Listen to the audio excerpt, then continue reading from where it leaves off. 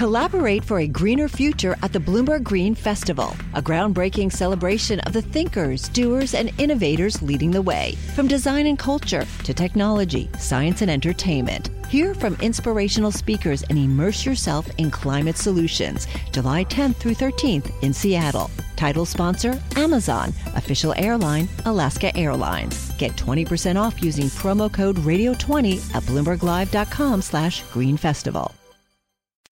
From executive search to talent strategy, leadership development, rewards, and succession planning, Korn Ferry can help you realize the full potential of your people. So you can take your business where it wants to go, up. Learn more at kornferry.com/up. Well, I generally come in at least 15 minutes late. I use the side door. That way Lumberg can't see me. And after that, I just sort of space out for about an hour. Till I'm thirsty. Space out? Yeah, I just stare at my desk. But it looks like I'm working. I do that for probably another hour after lunch, too. I'd say in a given week, I probably only do about 15 minutes of real, actual work. The thing is, Bob, it's not that I'm lazy. It's that I just don't care.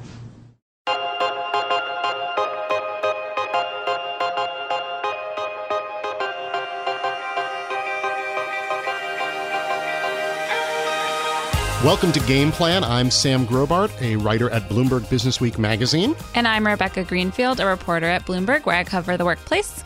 That clip you just heard, if it wasn't already familiar, is from the movie Office Space, which is universally acknowledged to be perhaps the greatest single piece of art ever created on the subject of the workplace. In the clip that we just heard, we have an incredibly candid and frank conversation between an underachieving employee and the consultants who have been brought in to examine just who should stay and who should go.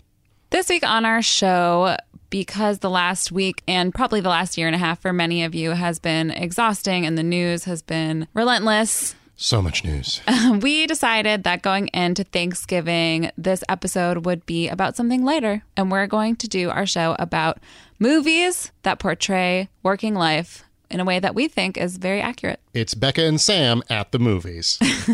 So we've picked some clips from movies that we feel really get at some universal truths about life at work. And we're going to listen to them, and then we're going to talk about them a little bit. Becca, do you want to go first? Sure. So my first clip is from The Devil Wears Prada, which is a classic film about a woman working for what is supposed to be Vogue magazine. In this clip, it's Andy, the main character's first day at work, and she encounters her coworker, who is also an assistant for the editor-in-chief of this Vogue-like magazine, who is played by the amazing Meryl Streep. I picked this clip because in it you see how quickly everyone settles into the hierarchies of an office, and things that from an outsider would seem completely unimportant are very important to somebody trying to hold on to their tiny little bit of power. I hope you know that this is a very difficult job for which you are totally wrong. And if you mess up, my head is on the chopping block. Okay, first of all, you and I answer the phones. The phone must be answered every single time it rings. If I'm not here... Andrea, you are chained to that desk. Well, what if I need to... What? No. One time an assistant left the desk because she sliced her hand open with a letter opener, and Miranda missed Lagerfeld just before he boarded a 17-hour flight to Australia. She now works at TV Guide. Remember, you and I have totally different jobs. I mean, you get coffee and you run errands, yet I'm in charge of her schedule, her appointments, and her expenses. And most importantly, I get to go with her to Paris for Fashion Week in the fall. Yeah, so, I mean, the whole movie is really great about showing office life, and I don't think that's just true for media companies since we work at media company. I think that this woman is low on the totem pole, and you remember when you're fresh out of college and you think you know everything, and you come in and you do not expect to be slapped in the face by this organization where people have power and jobs and want to show you how much power they have. I often refer to these people, and I'm sure many others as well do, as tiny emperors. Right? Yeah. Like, you know, their kingdom is basically their desk, but they do have maybe control over one infinitesimally small thing, and they will then lord it over you. Yeah. And the other aspect to this that I think that clip really demonstrates quite well is the notion of hazing almost in a new job. That you're coming in as a young person. It doesn't matter if you're smart. It doesn't matter if you actually know what you're doing. They're just going to make your life kind of miserable because someone made their life miserable, and that's just the tradition. Emily Blunt is really great in that role. And I just love how she says, our jobs are different. Mine is more important than yours. But if you really listen to the words she's saying, she does scheduling instead of getting coffee. It's arbitrary. It's completely arbitrary. And I like how throughout the movie, they do become closer as they work more together, those two characters. I will say, to the credit of the movie, they do round out Emily Blunt's character to be an actual human being and not just a caricature of this kind. And they do that with all the characters in the movie, in fact, and even Meryl Streep's character. Yeah. And like you said, starting a new job, when I've started new jobs or when new people come in to new jobs, you immediately do have this kind of like Animal Kingdom reaction to them. You're Definitely. like sizing them up and trying to see if they're going to be a threat to you. And you also need to show them that you could be a threat to them. That's right. That's right. Which is really mature and cool. Oh, it's the best. Let's move on to our next clip. Yeah, Sam, what do you got? Okay, so I have picked a clip from one of my favorite movies of all time, a movie called Broadcast News, which stars Holly Hunter, William Hurt, and the always amazing Albert Brooks. And a lot of people know this movie as being sort of a love triangle set at a network news operation in D.C., but the clip that I want you to listen to is actually the undercurrent of the whole movie, which is that there are all these layoffs about to happen, and then they do happen. And in a movie that's supposed to be considered a romantic comedy, it actually does as good a job as I've ever seen as what an office looks like the day that people lose their jobs. He'll just be a minute. I hate this so much.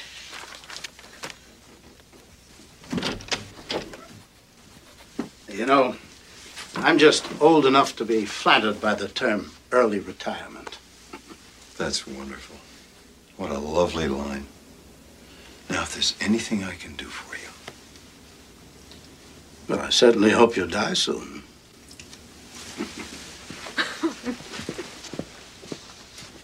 Tom.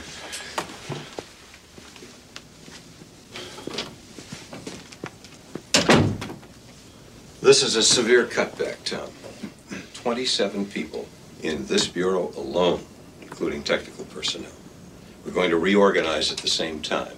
We're going to drop you out of Washington and assign you to London.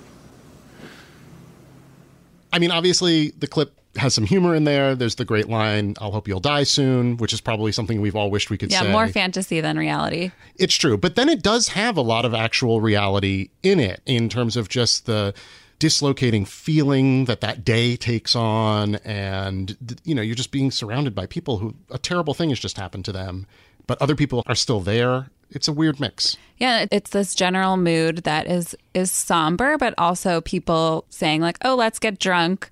Or right. You don't really know how to feel the shock. Right. It's all happening at once. Layoffs generally are a surprise. And perhaps that's for the best as far as morale is concerned. But when that Band-Aid is ripped off, it can be exceedingly painful. And I just think this movie does a really good job of showing that. I think a lot of movies treat the workplace as a very background subject. Like you often don't even know what they do for a living. Or if they do, it's just sort of like, I'm an architect.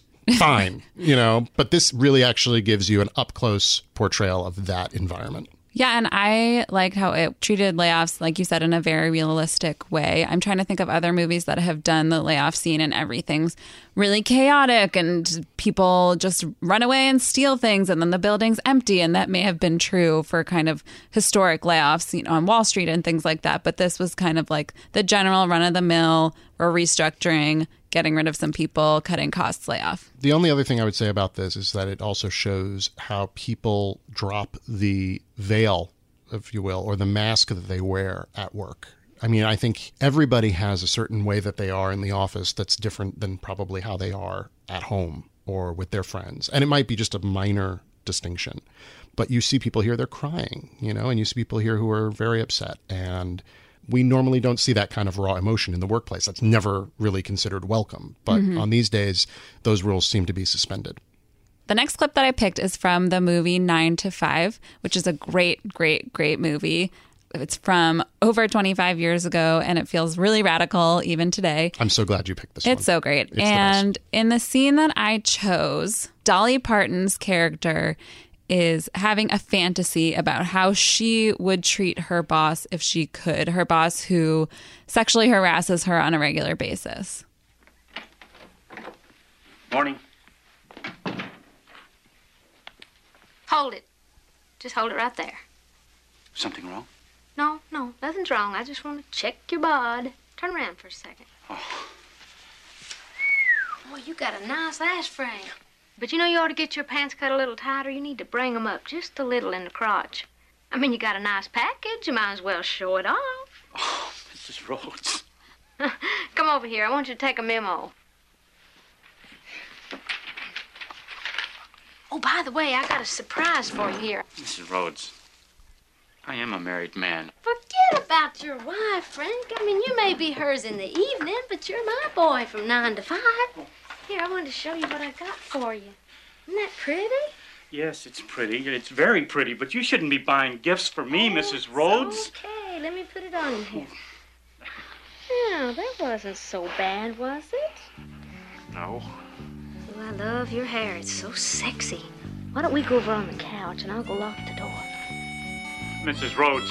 Oh, let's be friendly, Frank. I mean, you got to be a little more cooperative if you want to keep this job. Mrs. Rhodes. I told you I'm not that kind of boy. Oh, get off it. One little kiss. No. What's that gonna hurt? No. Who's gonna know? No, I won't. I won't kiss that. No. I love this scene because it's so absurd, but it's only absurd because we're hearing it come from a woman almost. Right. Earlier in the movie, her boss does these kinds of things to her all the time, and we treat it as tragic, but kind of in that, oh, yeah, that happens way. But I think almost every line she says is something that he has already said to her and that we have heard him say. Yeah. Right. And Yeah. then it's the inversion that we all go, what? Yeah. So in this movie, they work at a company called Consolidated Companies. It's all about working in a generic office in the 80s. It's so great. And it's about these 3 women who are treated in sexist ways and in very different ways. And the best thing about the movie is that toward the end, they take over the office and implement all these changes that even now would be considered not usual, like paid family leave and daycare and equal pay. That's crazy, Becca Greenfield. It'll never happen. And then the boss comes back and he says, no, I'm going to get rid of all these changes. You can't do that. And his higher up comes and says, actually, everyone's been so productive. You should keep all these changes except for equal pay, which is the punchline. Right. But not really a punchline anymore. That still 25 years later. Shit's not funny. No. No. But it's such a great movie. It's so funny. And I think it's a little feminist manifesto. And the theme song is fantastic and very good to do at karaoke. Oh, yeah. I'm going to get that in there. Up happens when the power and potential of every employee and leader in your workforce is released. And Korn Ferry can get you there by aligning your people to your strategy, attracting, developing, engaging, and rewarding them to reach new heights. With Korn Ferry, you get a partner who truly understands people, leadership, and the new landscape of work. A partner who knows how to take your business up. Learn more at kornferry.com/up. All right, what's your last clip? Yeah, my last clip is from the classic film The Apartment, starring Jack Lemmon and Shirley MacLaine. Largely considered to be one of the great comedies of the modern era. The clip I selected deals with the jargon that comes out of that very technocratic culture. And the thing I want you to listen to is how the suffix wise, like appointment wise or employee wise, is starting to be thrown around the office. And it's this kind of jargon that people like to use to feel knowledgeable and special. And then what you start to see is that other people who are maybe lower down on the totem pole start to use it as well as a means to sort of gain entry into that rarefied echelon. Premium-wise and billing-wise, we are 18% ahead of last year, October-wise. Going up? No, excuse me. Hi, 27, please. Drive carefully. You're carrying precious cargo. I mean, manpower-wise. 27. You may not realize it, Miss Kubelik, but I am in the top 10, efficiency-wise, and this may be the day, promotion-wise. You're beginning to sound like Mr. Kirkaby already. Again, this is a movie that is known for its sort of romantic qualities, but if you look not very far past it, it really gets into the world of work at this very male-dominated, very sort of corporate culture time. And it's a shame in this case that we're actually doing a podcast, I feel, because visually it's just like a sea of cubicles. And you don't even, like, they don't even end. It just keeps going forever. I've never seen this movie. What struck me about the clip was how much people bought into the jargon so quickly. They're speaking it like it doesn't sound completely ridiculous, which is exactly what happens with jargon. And the thing the movie shows is because our hero, protagonist, C.C. Baxter, is a young man trying to move his way up within the company, he takes on these speech patterns of his bosses. So speech becomes sort of a key into hopefully a world that you want to be a part of, or almost like currency that you can use to show like, oh yeah, I'm with the higher ups here. I know how they speak. So you mentioned that we couldn't see the movies, but one thing just watching all these clips as we were preparing for this show was that how the aesthetics of The Office really haven't changed that much. So you have a movie from the 60s, The Apartment, 9 to 5, which is from the early 80s, and then Office Space, which I think was 1999. And I mean, except for the production quality, they could all be the same era. It's cubicle after cubicle after cubicle. Bland cubicles, office workers. A lot of these same themes come up in all the movies. The only one that looks slightly more modern is The Devil Wears Prada, but that's because they're at a fashion magazine. And in fact, fashion magazine offices tend to be kind of very slick and cool and everything else. I do think that movies sometimes really overdo it on workplaces. So they go find like an amazingly cool looking place and they fill it with awesome furniture. And it's like, that would never happen. It would be a much cheaper arrangement. They'd kind of slap some stuff together because that just makes more sense financially. Yeah, I'm thinking of that movie, The Intern, which came up when we were thinking of our clips. Did you see that? Also with Anne Hathaway. Yes. Anne Hathaway is just in a lot of movies I watch. Les Mis. America's Sweetheart. Yeah. I have not seen The Intern, unfortunately. I saw it, fell asleep during it, but The Office was striking to me. It's supposed to be a startup office, and it kind of looks like a mock-up of a startup office. It's really nice. Right. They overdo it. It's like apartments on TV shows. Yeah. Right. Exactly. Like Carrie Bradshaw and Sex and the City. Although there was a recent article talking about how that's changed a little bit. Like if you look at the house in Insecure, it looks like where they would live. Okay. Good for TV. Yeah, TV's catching on. So speaking of TV, we're going to focus on that for our half-baked takes. Half-baked takes. So, Becca, do you have any partially formed ideas about television and its portrayal of the workplace? Here's my thought about people working in television shows. I remember anytime I was watching a television show and my dad would walk into the room, he would say, "What do these people do for a living?" I think to somehow, delegitimize whatever show I was watching. Now, because of that, I'm quite attuned to what people do for a living on television shows and how often that they do it during shows. And it's actually more than you would think. For example, I'm rewatching Gilmore Girls to get ready for the new Netflix Gilmore Girls. And Lorelai, one of the main characters, works in an inn. Right. And she's often in the inn, taking calls, like organizing things. She works. No, that her job makes up a considerable portion of that show. And I think that was rare at the time. I think it's gotten more common now. Anyway, what's yours? Okay, I'm going to make a recommendation, which is semi-work related. This is a little bit of a reach, but what the hell. Okay, so that's what half-baked takes are for. Exactly. My half-baked take is a television recommendation, something I really enjoy doing. It is about a workplace, just probably one that none of us have ever seen the inner workings of, and that show is The Crown, which is currently available for streaming on Netflix, and it is a fictionalized but semi-historically accurate portrayal of Queen Elizabeth II, and it starts when she was just a princess, and you follow her all the way through. And so there's lots of stories being told. There are big political things happening. There are personal relationships, but you also just get a sense of how Buckingham Palace functions and how the office of the Queen functions and who are all of these different people. So it's a pretty extraordinary look inside something that, I knew nothing about. I was going to make some joke about being a queen, not being a real job, but real question, the staff of Buckingham Palace, that's a job, right? Those are, yeah. Apply for that? Oh, I mean, and some people who have those jobs are very high in the social stratosphere of England. So it's not, it's a fancy job. It's not even you would have to have gone to university. You would have had to have been a janitor at Buckingham Palace, you also have to have gone to Oxford. is what I'm hearing. I'm going to go with that. I'm going to say that's totally true, Becca. Okay, cool. I should watch The Crown. You should watch The Crown. It is a really great show. Claire Foy as Elizabeth is a wonder. It's really quite amazing. And this has been Half Baked Takes. Half-Baked Takes. Well, this has been a really fun show, a departure from our usual fare. I hope that you all had fun. Thanks for listening to Game Plan. I'm Sam Grobart. If you want to find me on Twitter, look me up at Sam Grobart. And I'm Rebecca Greenfield. You can find me on Twitter at RZ Greenfield. And if you like what you're hearing, please rate and review our podcast on iTunes. This show has been produced by Liz Smith and Magnus Henriksen. The head of podcast is Alec McCabe. Happy Thanksgiving. See you next week.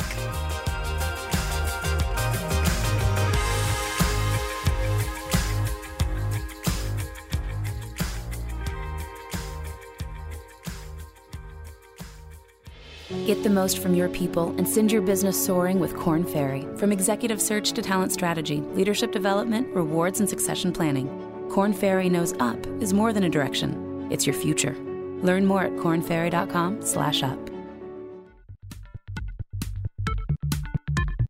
This week on our show. Game Plan. This week on our show. I'm Sam Grobart. This week on our show. Game Plan.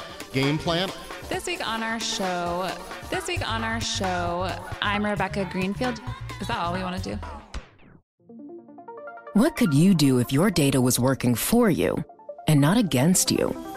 With Bloomberg delivering enterprise data directly to your systems, you get easy access to the details you want, optimized for higher level analysis, and financial data experts committed to helping you maximize your every move. Our data is made for more, so you can show the world what you're made of. Visit Bloomberg.com/enterprise data to learn more.